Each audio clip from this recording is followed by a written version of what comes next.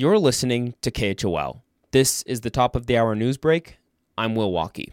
The clothing company Patagonia has decided to no longer support Jackson Hole Mountain Resort after the resort owners hosted a fundraiser for the right-wing House Freedom Caucus featuring controversial figure Marjorie Taylor Greene, according to reporting from the nonprofit publication WildFile. Jackson Hole Mountain Resort was the popular sportswear company's single biggest customer in Teton County, but all products will be pulled from JHMR's retail stores on the mountain and in town. One of the resort's owners, Jay Kemmerer, hosted the fundraiser in question in early August, which featured prominent politicians who have routinely spread the lie that Donald Trump won the presidential election. And those actions led to a protest from dozens of Jackson Hole locals, including Natalie McBranch. I love skiing at JHMR and have since I was a little kid, and it feels like a really special place to me, and it feels like an affront on that to have people that co-own a mountain that's so special to me support somebody who's like absolutely, pardon my French, but bat crazy and stands for so much hatred. A spokesperson for Patagonia told WildFile that their decision stems from a desire to use their business to advocate for their political viewpoints, while the resort responded by touting their commitments to the local environment.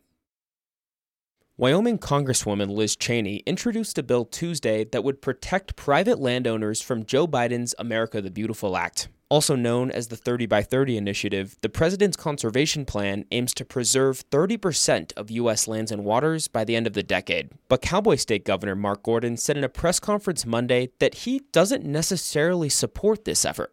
Wyoming has no use for a federal land grab, and we are very suspicious about the word conservation.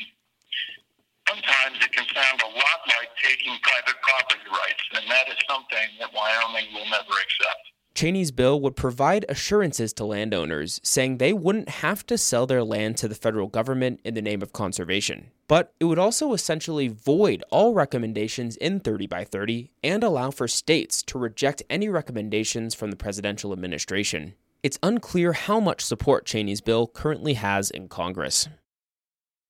And finally, the planning staff from Teton County and the town of Jackson will present 4 neighborhood plan options for Northern South Park during an open house at Jackson Hole High School today. The project consultant team will also be on site to answer questions about the potential plans for the 225-acre plot south of downtown Jackson. The open house will run from noon to 7 p.m., with a recorded presentation starting at the top of every hour from noon to 6. Today also marks the opening of an online workspace about the Northern South Park plan options, which will be available through September 2nd.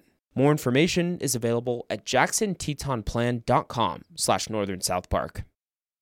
For more in-depth reporting from KHOL, be sure to check out our weekly podcast, Jackson Unpacked, available now on Apple, Spotify, or wherever you listen. Will Walkie, KHOL News.